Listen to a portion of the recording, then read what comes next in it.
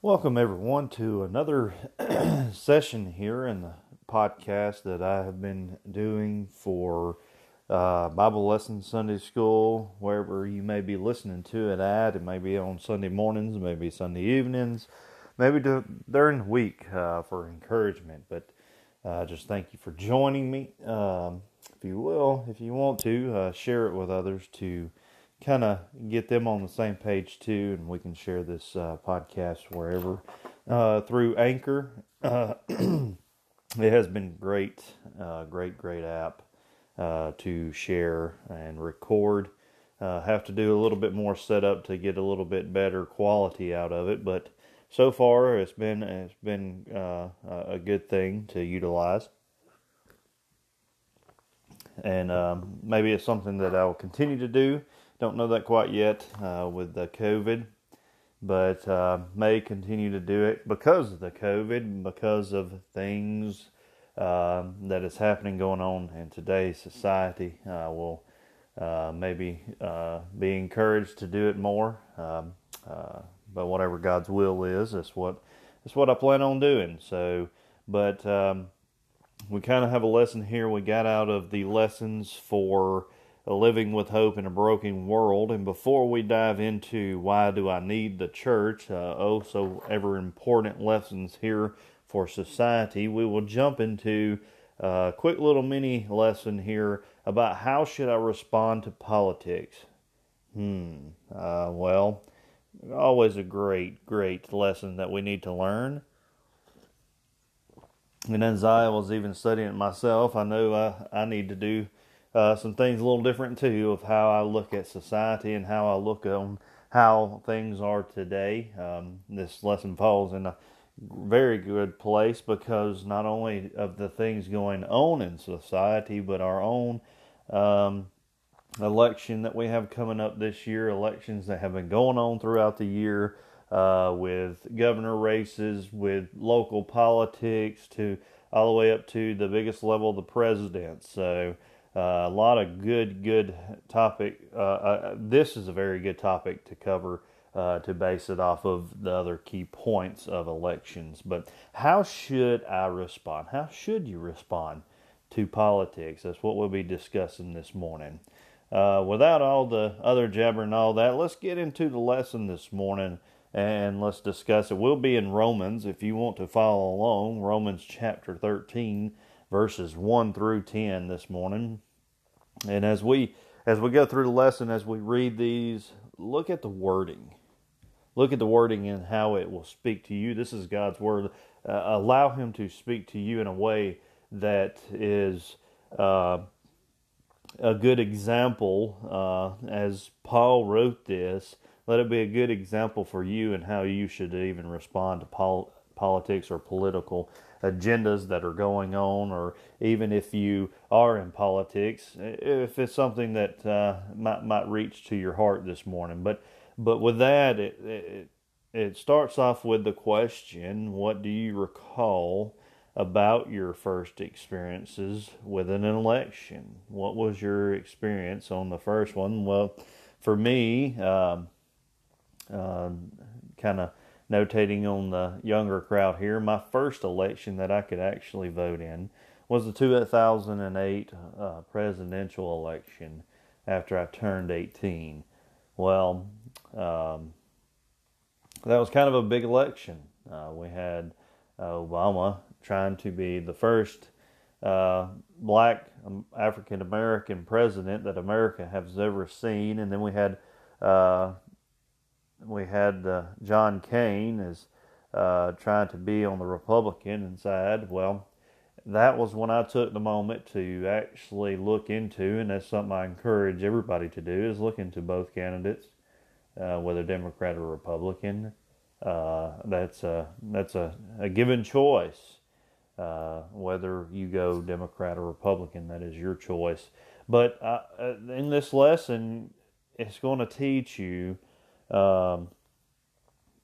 different things to look for from not only presidential candidates but government as a whole. And at that time of the 2008 election, I kind of looked a little bit more into what the agendas for each was, whether it be a Republican or a Democrat, what they were going to do as presidents, what they believed in, what their choices were.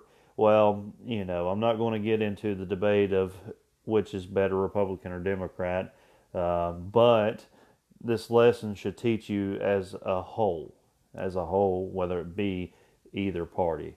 So we'll look at that this morning.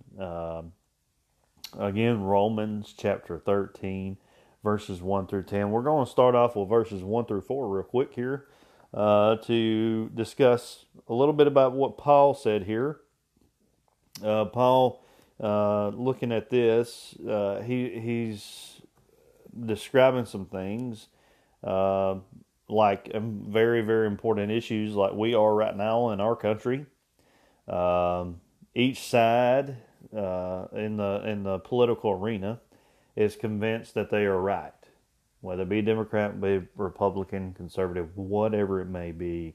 Each side thinks they are right. Consequently, passions run high, and the debate is often less civil, as we have seen in the last few days, last few months. Anytime this happens, we want everything to be peaceful. We want everything to go a certain way, but it has not. And there's a reason why. Paul will discuss a little bit of that in today's lesson. But in here, as we may not like certain politicians, God, and Paul points this out, calls us to respond not based on emotion, but with actions that honor government and its leaders. A love for Christ and a love for others is to permeate every way we engage in and express ourselves in the political arena. And here Paul was writing in addressing certain things of Israel's rejection of the gospel in the times of where he was at the heart of the Roman Empire. And if anybody studies history, or not study history, I encourage you to study it. But in Rome at this time, if you study back history, yes, we have very bad things that are going on in our nation right now, but Rome was just as bad, if not worse. So this time that Paul wrote it kind of correlates with some things that are going on today, but we need to see what God says about it. And Paul writes about that this morning in Romans chapter 13. But let's start off with verse 1 through 4 here. Let every soul be subject unto the higher powers, for there is no power but of God. The powers that are ordained of God. Whosoever therefore resisteth the power resisteth the ordinance of God, and they that resist shall receive themselves damnation. For rulers are not a terror to good works, but to the evil. Wilt thou then be afraid of the power? Do that which is good, and thou shalt have praise of the same. For he is the minister of God to thee for good. But if thou do that which is evil, be afraid, for he beareth not the sword in vain. For he is the minister of God, a revenger to execute wrath upon him that doeth evil. Well, here in verses 1 through 4, we have a lot of language here that can be deceptive of what people think in their own minds. But let's dive into what Paul was actually talking about going on in the Roman Empire at the time. If you imagine life in the Roman Empire was relatively peaceful, pleasant, and prosperous, think again. It's not something just because it was back in history. The truth is that slavery, sex exploitation, violence, cruelty, graft, and corruption were common in the first century. It was a common thing that you seen all the time. You expected it as you were traveling through that that country, that city at the time. It was something that was so common that it was freely open, as we see some of the open things that are of today.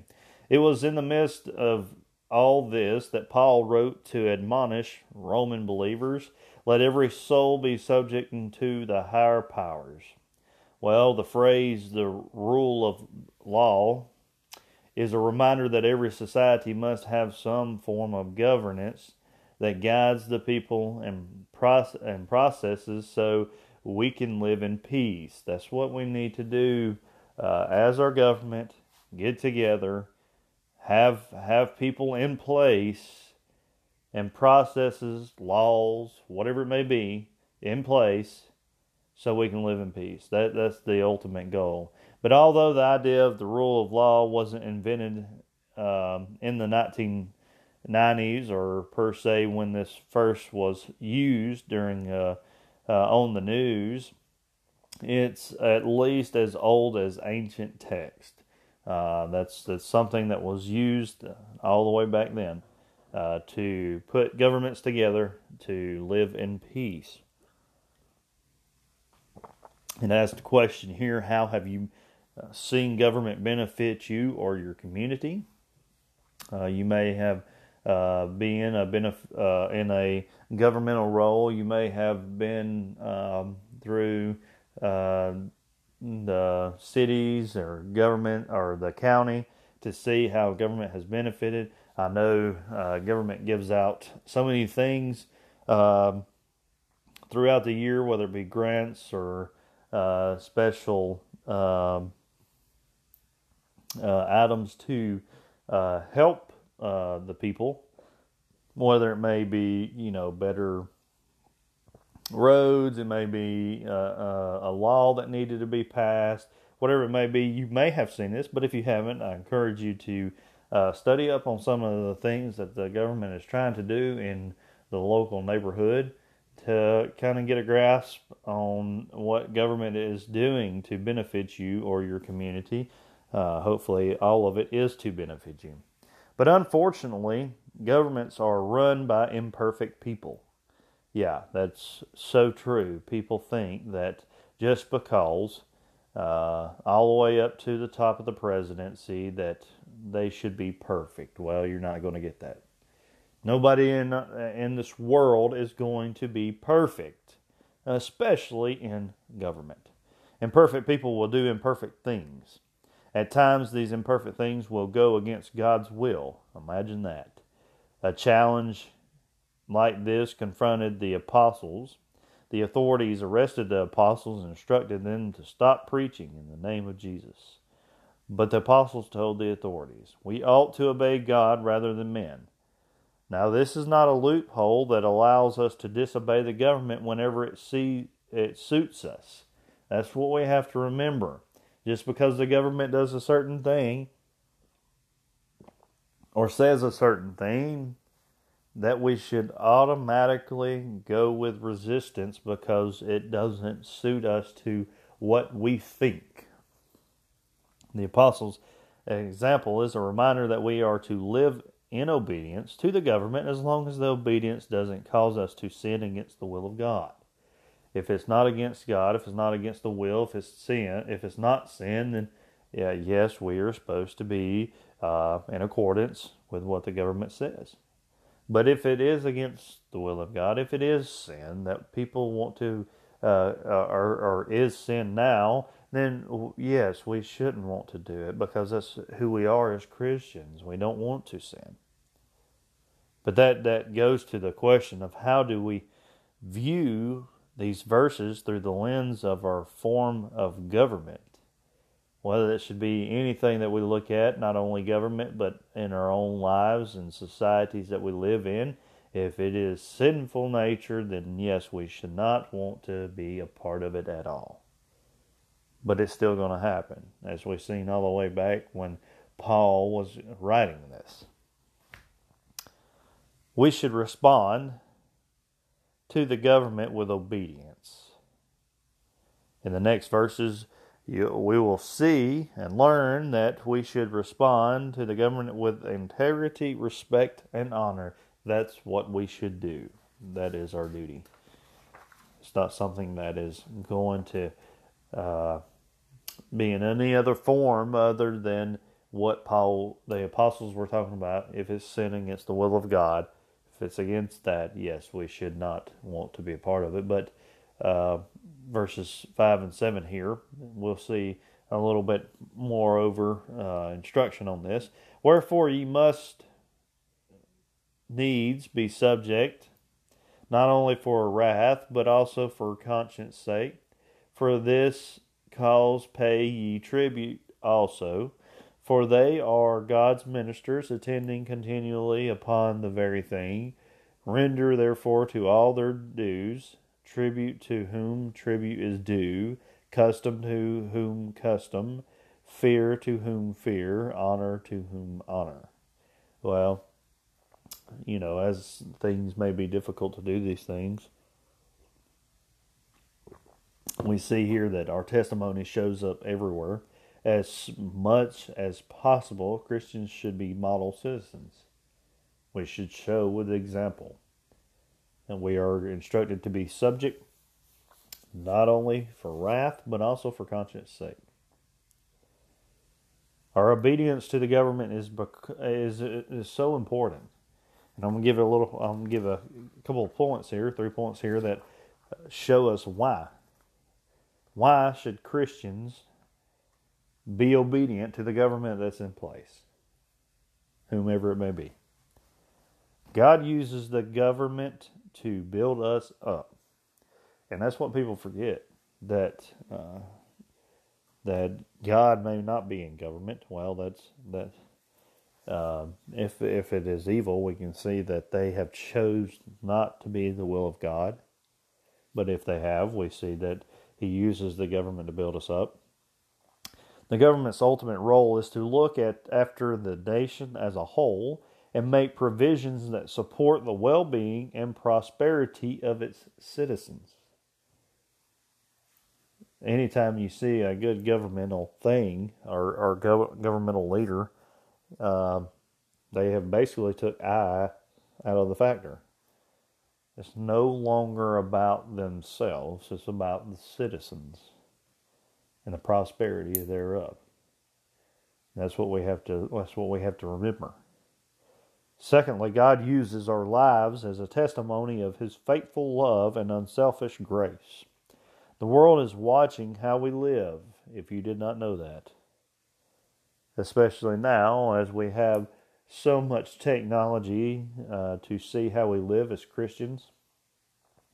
Some people may never read a Bible, so all they know about the character of God when they learn by watching the lives of Christians. They don't know no other example to go by.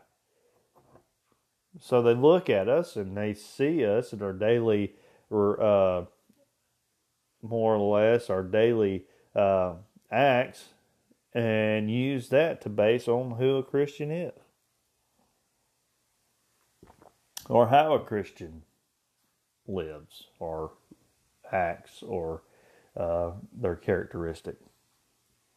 Let me stop right there and ask you if right now, this past week, this is something that I have to ask myself on a weekly basis. If somebody looked at me this week, knowing that I'm a Christian, what do you think they would think?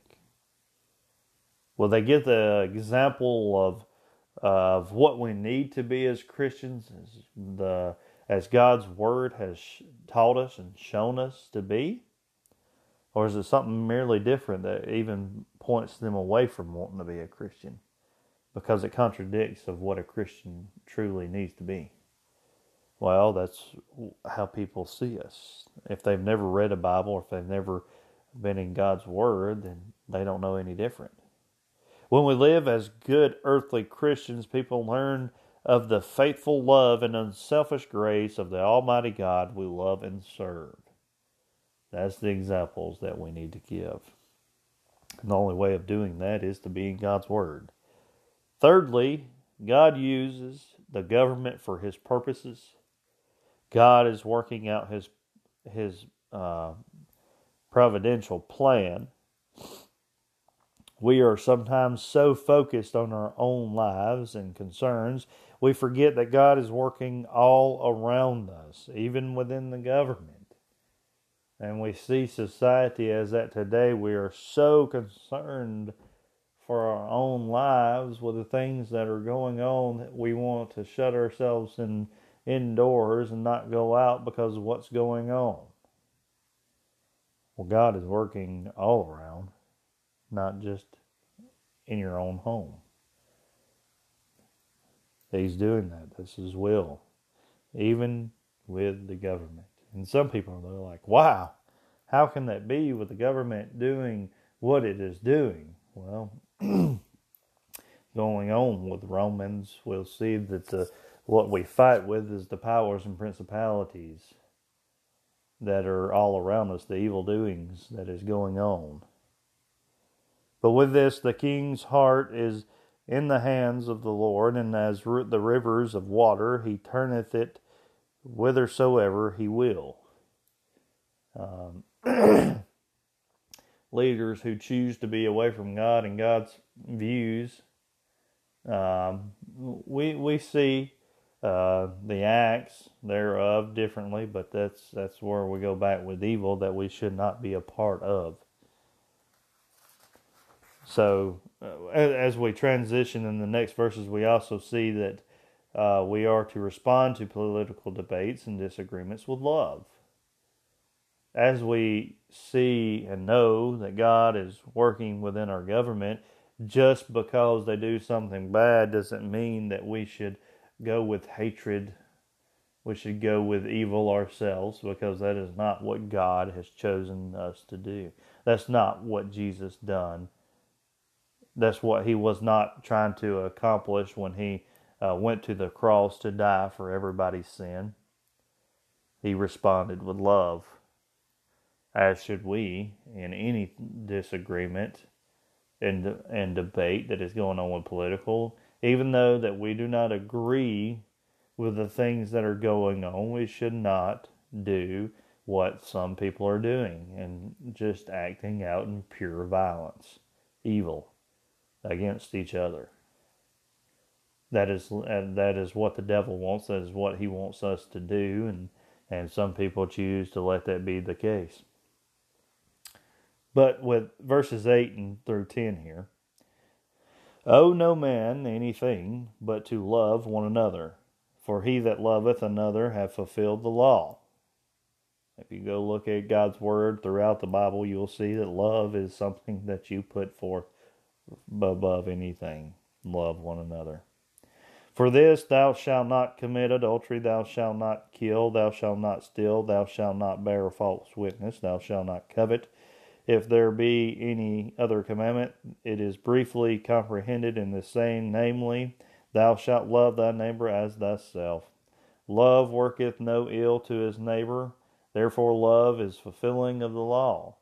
Well, that is true. That's the reason why Paul went back to the Ten Commandments here, to show that as an example of what we should be doing. It might seem that Paul changed the subjects in verse 8 from our response to governmental authorities to loving one another, but we should read these verses in the context of how we should respond to governmental authorities also. Every system is made better when fueled by love, and no one has a greater obligation than us as Christians. We should have that obligation of showing love to all. And that's what we should do in politics, in political debates and all this. Yes, everybody has the ways of seeing society go in a direction that is pure evil, and some things that might be so, but as Christians we still should respond with love.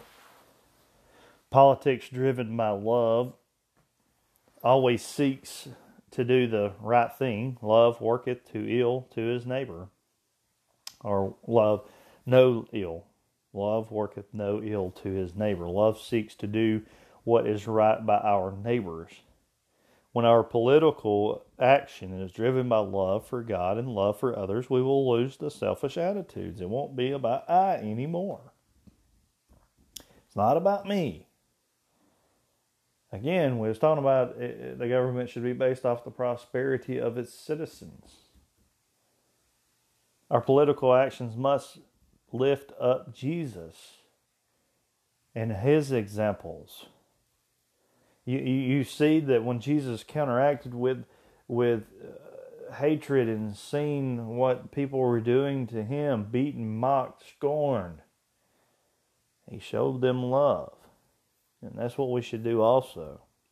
Our votes must bring glory to God. We do this when we care all about the things that God cares about, and the only way to do that is to be in his word to know it. I know for myself, if I feel that I'm drifting to the side of anger or hatred toward the evil that is going on, I got to get back in God's word and see what he says to show the love that is needed. This also means that as Christians, we should never compromise our witness for a political agenda. Just because we think that if something is right for the citizens of our country or counties or cities, we should not compromise our witness for an agenda to get a political gain, to get something done. It is right to support politicians when they support God's plan. If we know that they are for God's will and for God's word, then yes, we need to show support because that's what we need in our nation. Now more as ever. That's what we should be about. But at the same time, we must be willing to call out those politicians when they are wrong and show them an example. And people all the time, I had this conversation this week, as we debate, I told somebody this week, they were starting to talk about a debate between someone and what they believed in that somebody said wasn't right. And I told them, I said, in a debate, I said, before you even start the debate, whether right, wrong, whatever it may be, or what you're debating, hopefully for the right reason, you should have God's word. You should be studied up in God's word. That's the only way to show the debate to the right reasons, is because if we are debating this because of and support of God's plan, then we need God's word to give examples to that plan. And hopefully out of it that the other person sees that God's word is the truth, is the way, the life that helps us. And what Jesus done is out of love. We must always serve God first.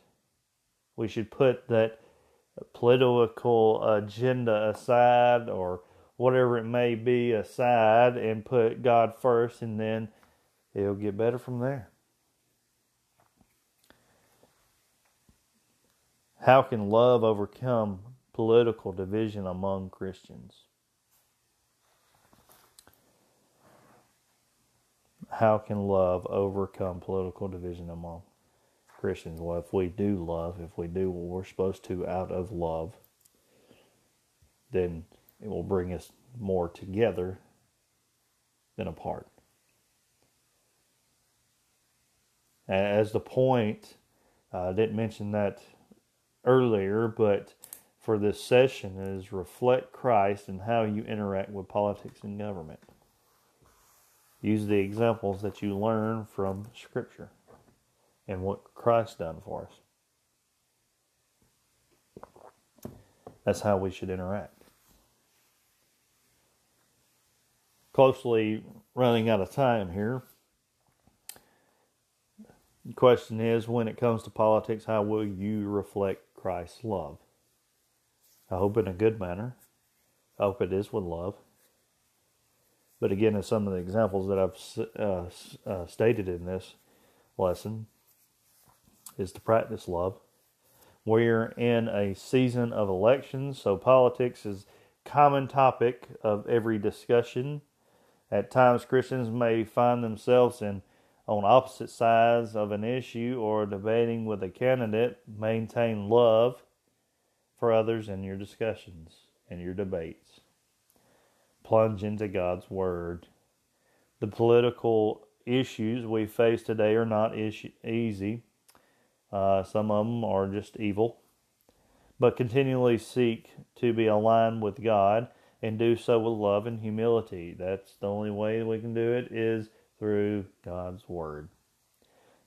Participate. Are you an active participant, or do you just complain from the sidelines?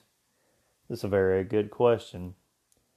It is important for Christians to influence the discourse in the public square and political process. Get active and let your love for Christ be an influence. Don't be afraid. Don't sit on the sideline and state that you're a Christian and you think this is right or wrong without doing something about it. Educate people. Show people. Let people learn God's Word. Let them learn by your example to help them in such a political process as we have today when it comes to voting. But with that, it is the right to support politicians in the issues we believe that they support God's plan. But at the same time, we must be willing to call out those politicians when they are wrong. We can never just serve a political party or ideology just because of what it is. We must always serve God first. When you put that first, when you put God first, when you put His Word first, you can't go no wrong. Because He's going to help you understand. He's going to help you throughout the woes and defeat the devil from what he is trying to do, because God knows that He's already defeated. As we live on earth, He knows that He's going to help us. With that concludes our lesson in how should I respond to politics, is with love, with God's Word, with His help. Before we conclude, I want to talk about the study for next week. I know I'm running way over schedule with this lesson. It's a good lesson, something that we needed to definitely go over. That's very, very true. But our next introduction of why do I need the church, and what we will start going over in our next lessons. I think we have at least 6 sessions in that, and yes, we do. Why do I need the church? I encourage you to, as we share these things, as we talk about these things and discuss these things, spirituality is not declining in America, but church affiliation is. If you have not seen the numbers of church, it is dramatically low. Not only because of what's going on right now with sicknesses and the just different things that are going on right now. Even those who are spirituality is grounded in the tenets of Christianity may question the value of the church. Church is important, folks. That's what we need church for. We hear things like, I love Jesus, so why do I need the church? Well, some of these lessons that we're going over will definitely point us back to the importance of church. Such thinking overlooks the great truth of the purpose of the church. Through faith in Christ, God gives us a new identity through Jesus and a new family in His church. Commitment to the church is a non-negotiable part of Christian discipleship. By neglecting the church, we will miss the great benefits and opportunities that come from being affiliated with and committed to God's people, that is His church. In our study, we will explore Paul's letter to the Ephesian churches, or church, we were going to see how God's encouragement to these first century Christians still instructs our 21st century lives today. And that's how about that? First century Christians gets the instructions that still apply to us today and correlates with each other. Just because it was spoke back then doesn't mean it still apply. It does not need to apply today. It does apply it to us. During our time together, we will discuss the following more deeply. I encourage you to get ready for this because we are joined together. We pray for one another. We support one another. We encourage one another. We strengthen one another. We stand together in spiritual battle. That's why we will dive in and see why we need the church in our next lessons and why the church needs us Christians, to fulfill church. So that will be in our next studies coming up in our summer series. So I encourage you to get ready next week. Go ahead and plan it out. I'll send out invitations to my recording and share the Audible app. You can download it from the Play Store or Apple, Google Play Store, whatever it may be, whatever device you may be. Audible is available. It is free. You don't have to pay for it. You can go on there and search my name, Jacob Parson, and you will see all of my recordings. Now, some of the recordings, you'll see the first couple of recordings, I'm kind of getting used to this, but I encourage you to utilize this for podcast, for lessons, to help encourage you either throughout the day or the week. But again, I thank you for listening to my podcast.